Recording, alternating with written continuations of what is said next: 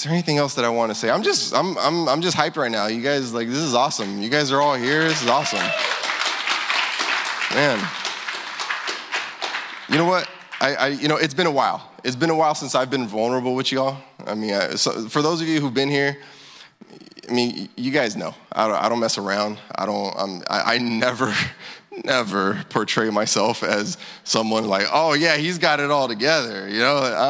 No, please believe me, I do not have it all together. And so a bit of vulnerability time with y'all this week. It's been rough. It's been a rough week. Have you guys ever deal with like your thoughts condemning you? Like it's not even that you did something. It's that you thought something. And look, and it's not even that you thought something that you wanted to do.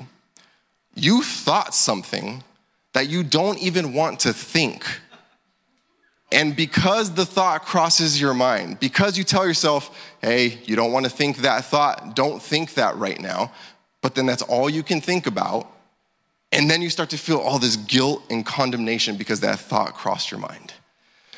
That's what it's been like for like a week and a half at this point. It's just like, man, it's rough. You're battling, but let me tell you, it is warfare. It is spiritual warfare. Somehow, I don't know how he does it, but somehow the enemy, he gets his little ideas in your head. And you start to, no, I don't want to think that. I don't want to think that. But when you tell yourself, I don't want to think that, you start thinking that. And then you're like, oh, great, I've thought it. And now I feel horrible and I'm guilty and convicted and I'm feeling condemned. There is no condemnation for those that are in Christ Jesus. No condemnation, you guys. Whew. It has been rough. It has been rough. And I'm sure that you guys have been experiencing similar things, if not worse. But I'm glad that you're here. I'm glad that you're here. I didn't want to show up tonight. I didn't want to. You're the pastor. What are you talking about? You don't want to show up. I did not want to show up tonight. There have been times in the past, those of you who've been around know, I've been totally upfront with y'all, where it's just like, I did not want to be here. I did not want to be here today because it's just like the warfare, dude. It's like, it's so intense that you're just like, I don't want to do anything. I just want to curl up in a ball under my blankets and do nothing. Today was the first time that I thought to myself, like, okay, how do I go about not going? Like, how can I make this happen without sinning? Like, I'm not gonna lie, I'd be like, oh, I'm sick, but like, how can I accomplish this? But, obviously, again, it's warfare. You know it, I know it's warfare. It doesn't make it any easier as you're going through it, but you just know that it's warfare, so you keep pushing. And something that I've been a slogan that has been popular in my mind lately, and I've told other people that is, if you feel like there's something, like if there's something if there's something for the Lord that you don't want to do, if you see it there, like going to church, you don't want to do it, that tells you that you need to do it. Just do it. Just do it. I don't want to go to church today. Well, that means you need to go to church today. You know what I'm saying? Like, I don't want to read my Bible today. Well, that means you should be reading your Bible today. You know what I'm saying? Like, it's heavy. And these things are there to just give us cues and clues. Like, no, you need to do this. If the enemy is telling you, nah, don't worry about it. Don't go. You don't need to go. Dude, you need to go. You need to go. Anyway, that's it. So tonight, we are going to be continuing studying through the Gospel of Matthew. Last week we took a break. We went through Psalm 1 and we looked at Psalm 1. But this week we're going to continue studying through the Gospel of Matthew. So please, if you have your Bibles, I hope you do, open up your Bibles to the Gospel of Matthew chapter 5. Matthew chapter 5. For those of you who don't know, we're currently looking at the Sermon on the Mount. We're looking at the Sermon on the Mount, and as we make our way through the gospel, I've been learning so much. I mean, I have been learning so much as I've been studying this gospel. If you attend on Sundays, which I hope you do, you know that Pastor Steve is also going through the Gospel of Matthew. And this is going to be this is the Sunday, this is the week where Pastor Steve he's going to pass us. He's just speeding through it, and he's finally gonna walk past us. We're actually going through the same scriptures. I don't know what scriptures exactly he's gonna go through this week, but at the very least, he's gonna go through the same verses, if not more, than what we're going through tonight. So it should be interesting. I love it because, like, what the Lord shows me as I'm studying and whatever gets preached on Friday nights, and then what the Lord shows Pastor Steve and what he preaches on Sunday mornings, it's different, but it's great. Like, it's actually kind of amazing that, like, the Lord can take the same text and through two different teachers teach, different things, but both different things that are good. Like, there's nothing bad. No one's teaching heresy. So it's awesome. And obviously Pastor Steve has far more experience in Bible teaching and Bible study than I do. So it's just great to be able to sit under that teaching.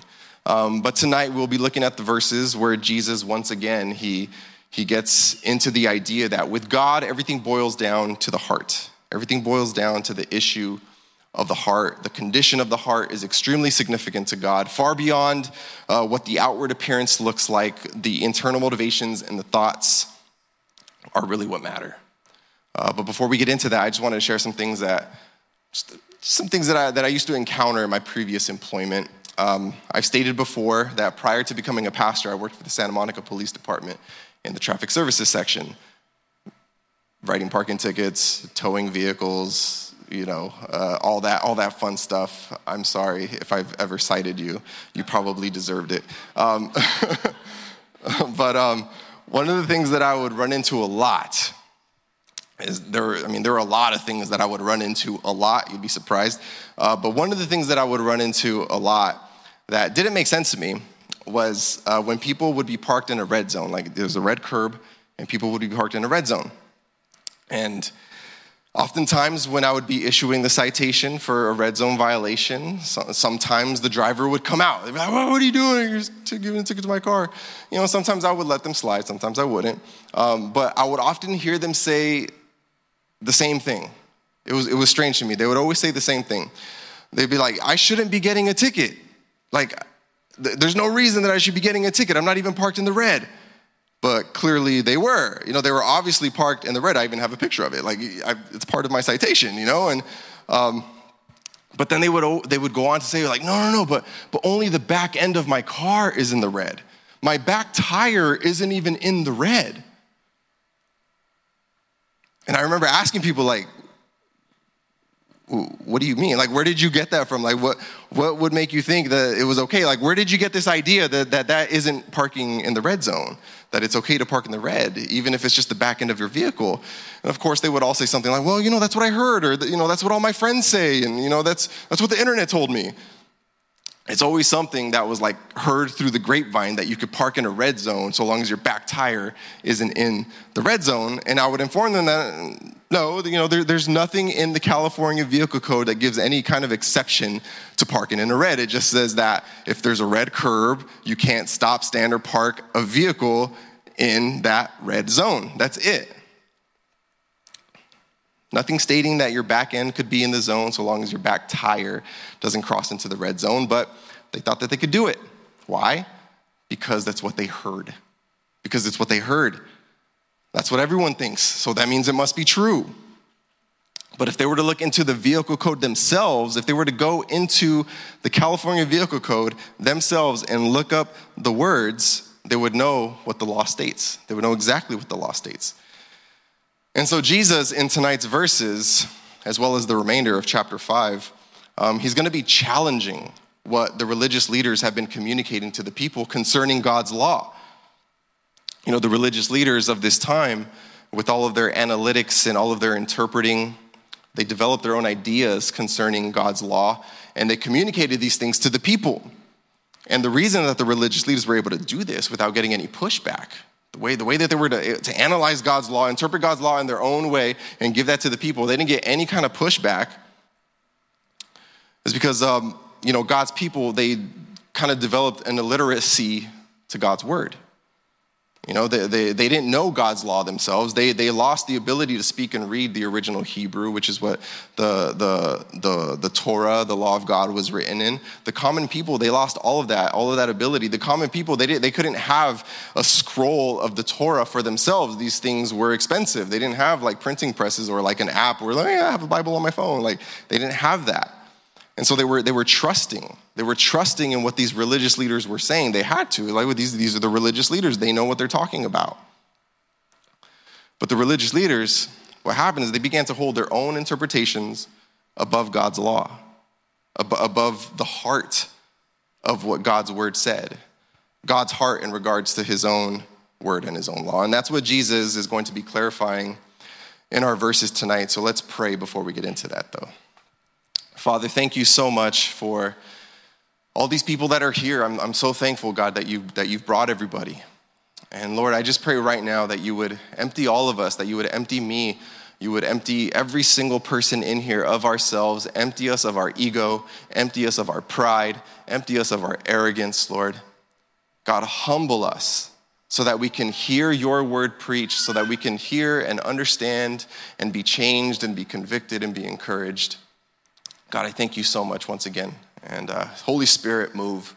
If you don't move, if you don't speak, Lord, this is all pointless. So I just pray all these things in Jesus' name. Amen.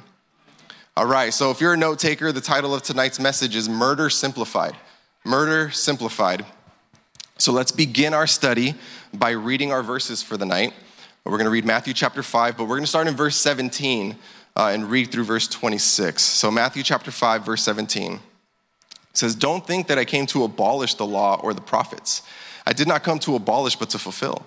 For truly I tell you, until heaven and earth pass away, not the smallest letter or one stroke of the letter will pass away from the law until all things are accomplished. Therefore, whoever breaks one of the least of these commands and teaches others to do the same will be called least in the kingdom of heaven.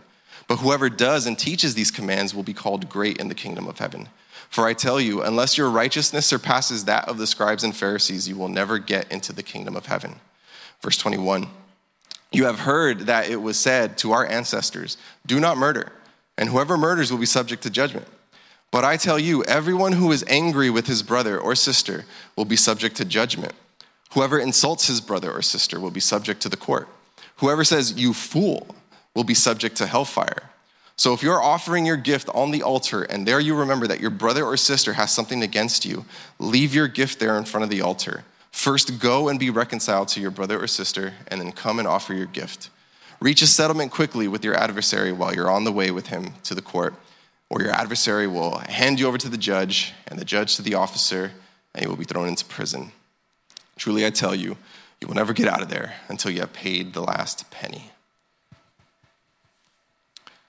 So the portion of scripture that we'll be looking at tonight starts off with Jesus saying, he says, "You have heard that it was told to our ancestors," and then he continues on.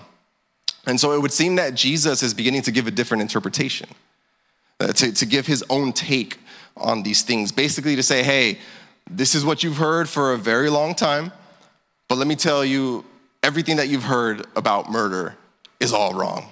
It's like those pop-up ads when you're on YouTube. You're like, forget everything you thought you knew about fitness, or, it's ridiculous. Forget everything you know about cryptocurrency.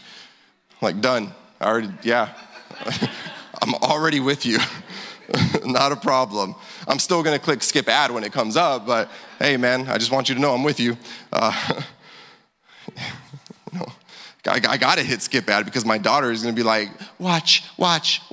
She wants to watch her sight words. She wants to watch the sight words video. I can't be wasting time watching an ad.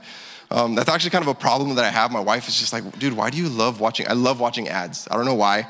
I just love watching ads. Like whenever we're watching something, I guess nowadays you don't watch anything on TV, but when you're streaming, we don't pay for anything. So, we have to sit through the ads, And so, she tries to talk and I'm just like, oh, that's funny. Like that's a good ad, I don't know. I enjoy good ads. I enjoy good writing anyway. But this isn't what Jesus was doing. He's not like, forget everything you know about murder. Follow me. Well, actually, he does say that. Follow me. Anyway, that's not what Jesus was doing. He wasn't interested in providing a new and improved interpretation. He wasn't interested in making God's law more deadly.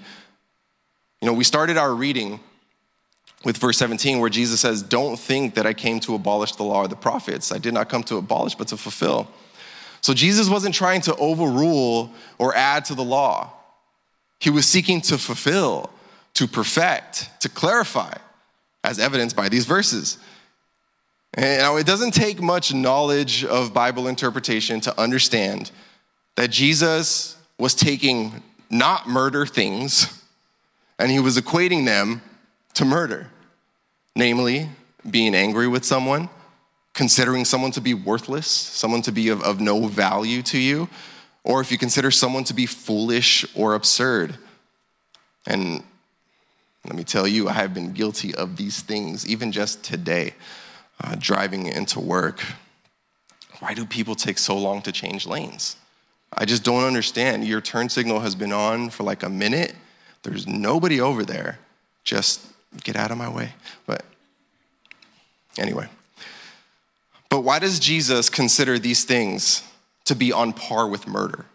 Why? Well, in Genesis chapter 9, after the flood waters receded and Noah and his family, they get off of the ark, God says these words in Genesis 9:6. He says, "Whoever sheds man's blood, by man his blood shall be shed. For in the image of God he made man." God is saying that if anyone kills another person, that killer must be put to death. Why? What's the reason that God gives? Why is so much value or worth and weight placed on this act of taking another human's life? Because all humans are made in the image of God. We all have inherent value and worth because God has created us. And he put something of himself inside of us. And when someone unjustifiably takes the life of another, they are behaving murderously, not only towards another human being, but murderously towards God. We are his image bearers, all of us. And so when someone has murdered another human, they are violating the peace of God that is in them. And we have no right to do that. No one has a right to do that. Likewise, when you are angry towards someone, when you deem someone worthless, of no use or value to you, and when you view someone as absurd or stupid, you are violating the peace of God that is in that person. Jesus isn't adding to the law of God. He isn't editing the law of God. He is filling it up. He's fulfilling it. When Jesus was asked, what's the greatest commandment? He said the greatest commandment was to love the Lord your God with all your soul, strength, mind, heart. Thank you. I said it out of order and it threw me off. That's what he said the greatest command was. But the second greatest command was to love your neighbor as yourself. Love your neighbor as yourself. And in these two commands is the entire law and the prophets. The second greatest commandment is to love your neighbor as you love yourself. And included in that second greatest command, one of the implications of that second greatest command is that you will not murder people. And Jesus is clarifying that also implicated in the second greatest command is that you will not be angry towards others. You will not deem others as worthless. You will not view someone as stupid or absurd. Now the Bible says in Ephesians 4:26 says, be angry and do not sin. Be angry and do not sin. Jesus was angry. Jesus was angry and he went into the temple and he noticed that God's people were getting ripped off by the money exchangers and hustlers and lamb hustlers. He was so upset that he started flipping tables. He made a whip, started flipping tables and getting their money drawers and started turning them over, letting money fall everywhere. So what is Jesus saying? Well, the word that is used for angry in these verses on the Sermon on the Mount, it's a term that connotes a brooding, boiling, simmering anger. Like it's marinating, this anger. It's marinating. Anger that lingers. Anger that is not allowed to die. It's nurtured. This type of anger is the first fruits of murder. But before you think you're off the hook, because you don't have a brooding, simmering anger that you're nurturing, the word also just simply means to be provoked to anger. It's another definition of it. So it's both. It's like, oh, I'm angry, but it's also like, ooh, I'm so angry with this person. I'm gonna let that simmer. So it's just anger. But the motivation behind the anger is definitely a factor. It's perfectly okay to get angry when our young children are being sexualized. That's perfectly okay to be angry at that. It's perfectly okay to be angry when unborn babies are getting murdered, when they should be in the safest place inside of their mother. It's perfectly okay to get angry when people take advantage of the defenseless. But anger that stems from selfishness, anger from being inconvenienced, anger from being annoyed, anger from not being shown the respect that you deserve. Everything like these things, that is not okay. You are just as guilty as a murderer. And you are just as guilty as a murderer if you deem others worthless. You call them raka. That's the word that's there. When you call someone raka, it's not a word that can be translated according to commentators. It just means good for nothing, empty-headed. And like I said earlier, I often think these things when I'm driving. But you are just as guilty as a murderer if you view others as stupid or foolish. How stupid can you be to do what you just did? Sometimes you don't even have to say the words to communicate that sentiment. Sometimes your facial expression says it all. We can be so harsh with each other. We can be so mean to each other. We can be so heartless and impatient and arrogant towards each other. And I just wanted to be clear, in full disclosure and full vulnerability, that includes myself. I am these things with people as well, and it's not okay. We can be so wicked towards each other, thinking that would be better off if this person would just stop showing up. Can you just please stop? You make more work for me by being here. Can you just please not come around anymore? Thinking that things would be just so much easier and so much simpler if this person was smarter, if they would just use their brain for 1 second. When we do these things, when we behave this way towards the image bearers of God, we are guilty of a crime that is equal to murdering and killing that image of God. We are violating that image bearer with our anger and our words against them. And Jesus goes on to say in verse 23, he says, so if you are offering your gift on the altar, and there you remember that your brother or sister has something against you, leave your gift there in front of the altar. First, go and be reconciled with your brother or sister, and then come and offer your gift. Reach a settlement quickly with your adversary while you're on the way with him to the court, where your adversary will hand you over to the judge, and the judge to the officer, and you will be thrown into prison. Truly, I tell you, you'll never get out of there until you have paid the last penny. You know, these verses are so simple. You know, part of the difficulty of this week was I was just like racking my brain so hard to like, okay, how can I really expand on these verses here? I mean, like I told you guys, our time in Matthew has been amazing for me. Like I've seen things in Scripture, I've seen connections in Scripture that I never saw before. And it's so amazing to me, stuff that I'm just like, dang, this is deep, you know, like it's just like gets you geeked, you know? And this week I'm just like, okay, how can I make this more intense? Like, where can I find other scriptures to make this deeper? And we're like, whoa. And it was frustrating. It was frustrating because, dude, stop it. KISS, y'all know KISS? Did I say it right? Keep it simple, silly. Keep it simple, silly. What are we talking about, Tony? Don't call me stupid. But these verses are so simple. They're simple.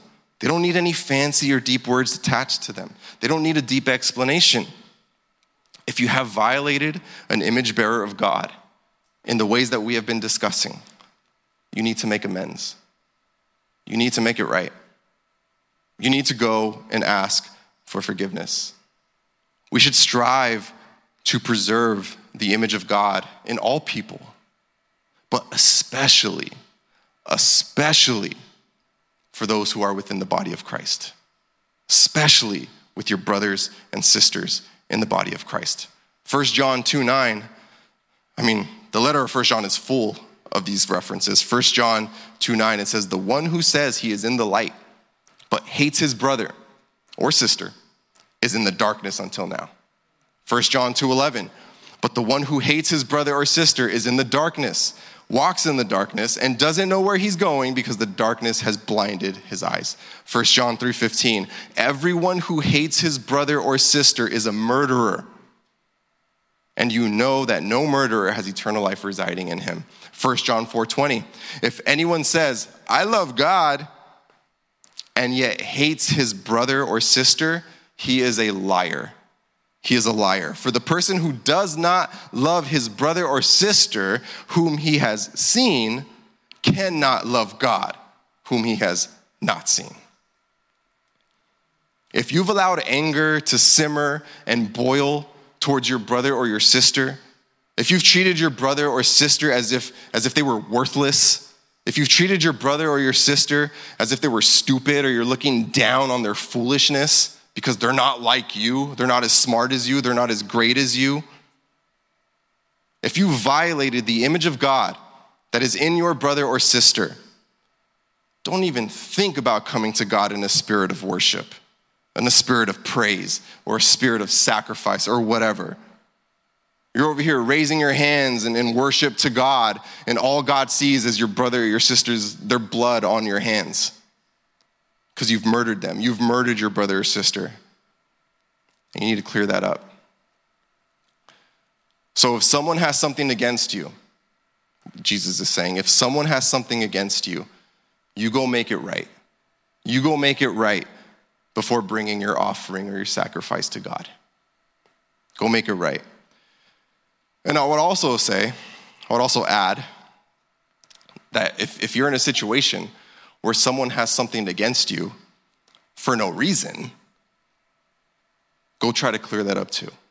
Go clear that up too. They may have a reason, you just might not be aware of it. You just might not be aware of the reason that they have something against you. So go clear that, go to them like, hey, you seem to have a problem with me. You seem to have a problem with me, but I don't understand why. Can you please tell me what I did? Can you tell me what I did? I don't want to have this beef in God's house and between God's people. Tell me what I did, please. Or tell me what you think I did so that I can either apologize for unknowingly upsetting you and offending you, or I can clear up the misunderstanding. Like, no, that's not what I said. I didn't do or say or think the thing that you think I did or said or thought. Let me clear that up. I've had to do that in the past. I've had to do that. And they may not want to resolve the issue. They may not want to resolve it. For whatever reason, they don't want to get into what you did. Or they think you should already know what you did. But the reason that you're asking them what you did is that you have no idea what you did. But if you did know what you did, you would apologize for what you did, but you don't know what you did, which is why you're going to them and asking them what you did, but they don't want to tell you what you did because you should already know what you did. It's a cycle, vicious cycle. I've been there too. At that point, you did what you could do to resolve the issue. You did what you could do to resolve the issue. What else are you gonna do? You can't make them forgive you. You can't make them see the misunderstanding. You can't make them do anything. John MacArthur says this: we should do everything in our power to be reconciled. Obviously, we cannot change another person's heart or their attitude, but our desire and effort should be to close the breach as much as possible from our side and to hold no anger ourselves, even if the other person does. Regardless of who is responsible for the break in relationship, and often there is guilt on both sides, we should determine to make a reconciliation before we come before God to worship. Man, I pray that the Holy Spirit is speaking right now. I know that there are people in here. I know it. I know there are people in here who are harboring some sort of anger or resentment towards a brother or sister. And it's not that I know without a shadow of a doubt because people have told me. No. I just know because there's humans in here. There's people in here. I know that. And some of you may be fooling yourselves. I'm fine. I'm going to let bygones be bygones. It's okay. I'm going to forgive you for what you did. But I'll pray for you. I'm going to pray for you because the Lord knows you need it. You got problems. I'm going to pray for you. Walking around asking people, hey, can you join me in praying for such and such? He he's got a problem. Let me tell you what he did, just to give you some context for how you can pray, how you can go about praying for this person. When Jesus said that whoever calls their brother a fool is worthy of hellfire, the word fool, it could also be translated to impious or godless. Someone who does not show reverence or respect for God. Someone who shows a reckless lack of care or attention for the things of God. So when you're walking around, help me pray for this person. Let me tell you what they did. What do you think you're doing when you're walking around airing out someone else's sinful laundry? You're trying to highlight their godlessness to others. And what does that say about you when you are violating God's image bearer and masquerading it as care for their spiritual well-being? I just want to make sure that they're right with God. That's not what you're doing. We need to examine ourselves honestly. We need to examine ourselves honestly, and we need to repent. And if necessary, we need to make it right with our brothers and sisters. If they have something against us, we need to make it right. It may not be easy, but it's necessary. It's such a high standard that the Lord has. It's not merely the act of taking another person's life and destroying the image of God in that way by actually killing them and murdering them. Destroying the image of God through our heart's attitude and through our words and our actions towards them is on the same level. God is calling us to a higher standard, and that begins in the heart. It begins in the heart. And that's the point that I want to conclude on tonight. My wife and I, we were talking the other night, and she was telling me that lately the Lord has just been really throwing it in her face, not in a bad way, in a good way. He's just been throwing it in her face about how our salvation is a free gift. He's just been saying it from all angles. She's studying through the book of Romans. She listens to Bible studies. She even listens to me. I think she's my biggest fan, which is cool. But, it's she's listening to all these things, getting the word, and she's just God is just yelling at her, telling her this salvation is a free gift. I mean, that's something that we all know. We all know this. But lately, that fact has just been resonating deep within her bones, within her cells, within the powerhouse of her cell, like her mitochondria, for those of you who don't know. But it's just been deep inside of her, just this knowledge that, dude, this is a free gift of salvation. And not merely that it is a free gift, but she's been getting hit with the fact that it had to be a free gift. It had to be a free gift. We tend to think the problem that we all face is that we can't keep God's law, that we can't keep the law. We just can't do all of the things required in God's law. And that's obviously true. We can't. But the issue that we all face is it's so much deeper than that. And that's the issue of the heart.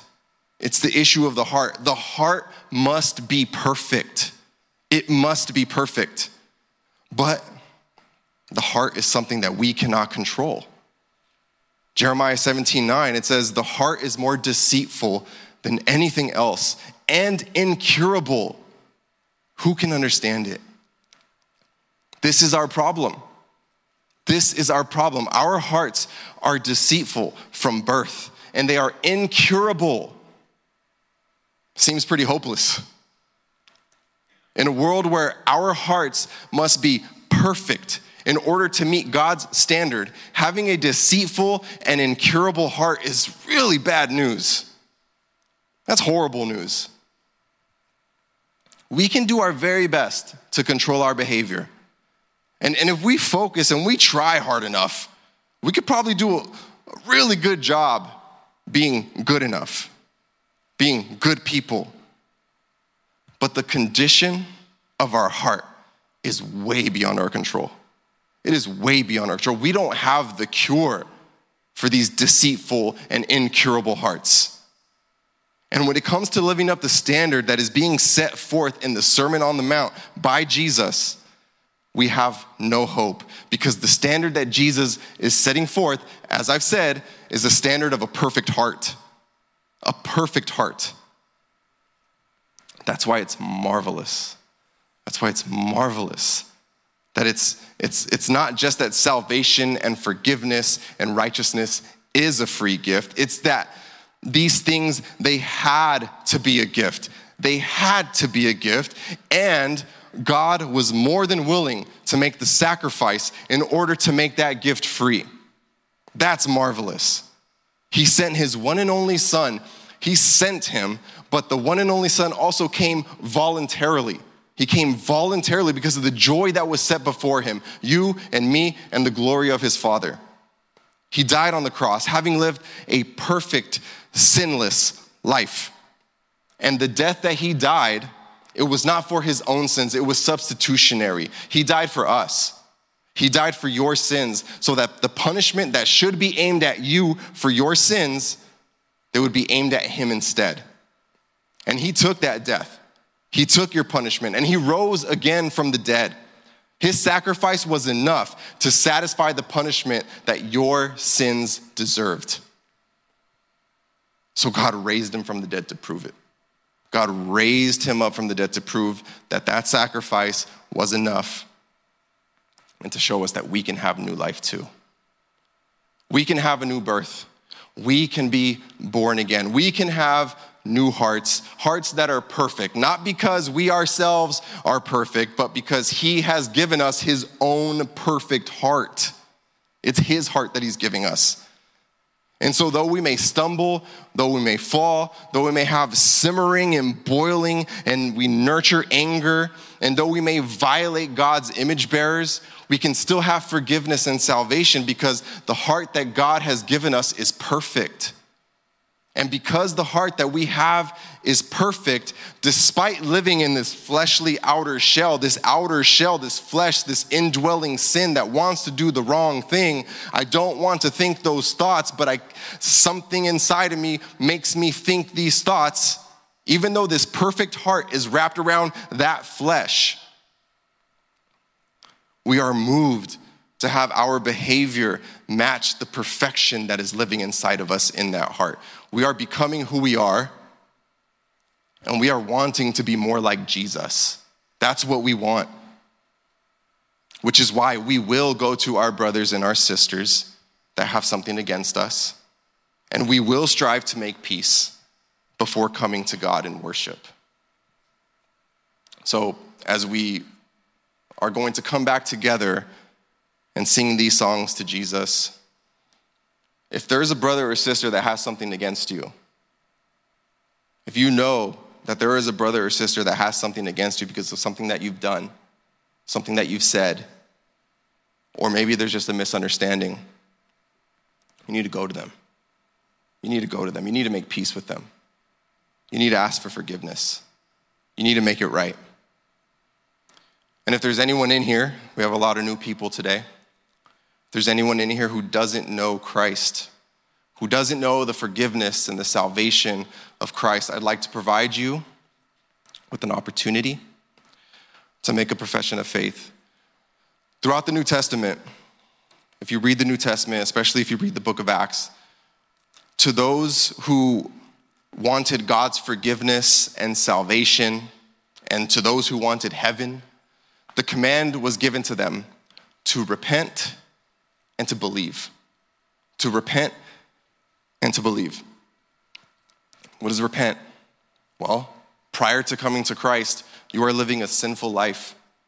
Regardless of how good of a person you are, I say good in quotations because before God, not a single one of us is good. But you are living a sinful life.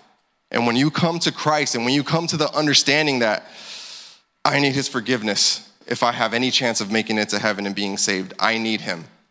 Well, you stop living that way. You repent, you stop. You stop living. I was a drunkard, I was a fornicator.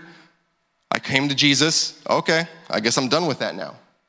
You stop that. You turn away from that. You change your mind about it. God says that's sin.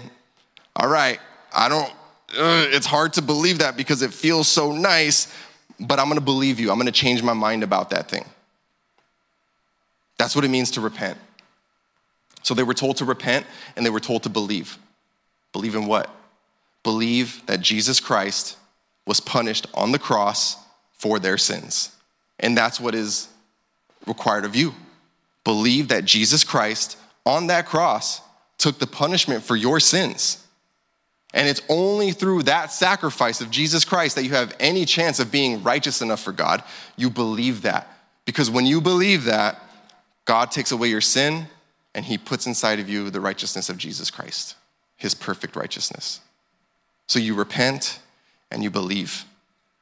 You repent and you believe. And the implications of that in the Bible, new believers, if you're new to Christ, you're coming to Christ, new believers are described as babies. Why are they described as babies? Because you're born again. You just had a new birth. So what's the thing that you should be doing as a new believer? If tonight you are deciding to make a profession of faith and repent and believe in the gospel, if you are a new believer, you're a baby, right now, your job is to eat. You need to eat. If you have a Bible, if you don't have a Bible, let me know, I'll get you a Bible. You need to come to church. You need to listen to the word being taught, the word of God being taught with the word of God in your hand so you can verify that the person who's teaching you the word of God is actually teaching you what the word of God says. As a baby, you just need to eat. Just eat.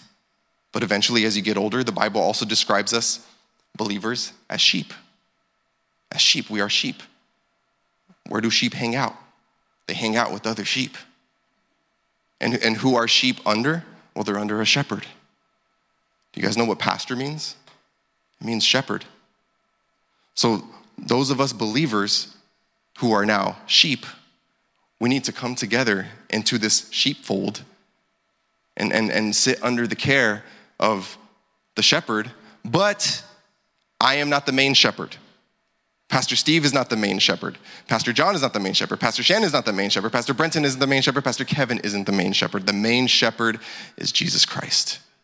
We are his hired shepherds. We are here to shepherd the flock of God on his behalf. And we need to do it his way.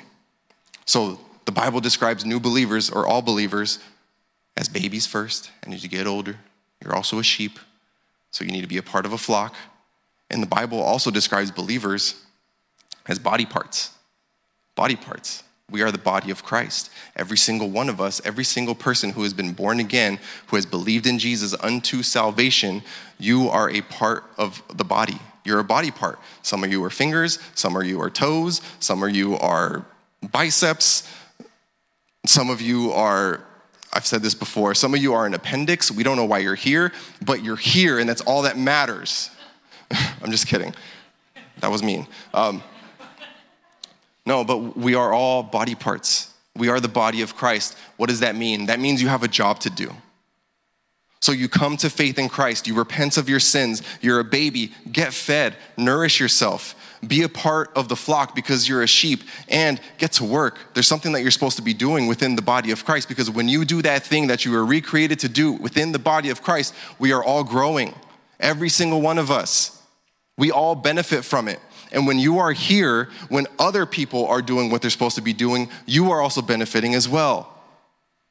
So these are the implications of faith, of making a profession of faith in Jesus Christ. Raising your hand does not save you. Praying a prayer does not save you. Getting baptized doesn't save you. What saves you is a true faith in Jesus Christ. Believe, repent, get nourished, be a part of a flock, and do what you're supposed to do. Do what you've been recreated to do. Let's pray. Father, thank you so much for this night. I thank you, God, that your word is just so amazing.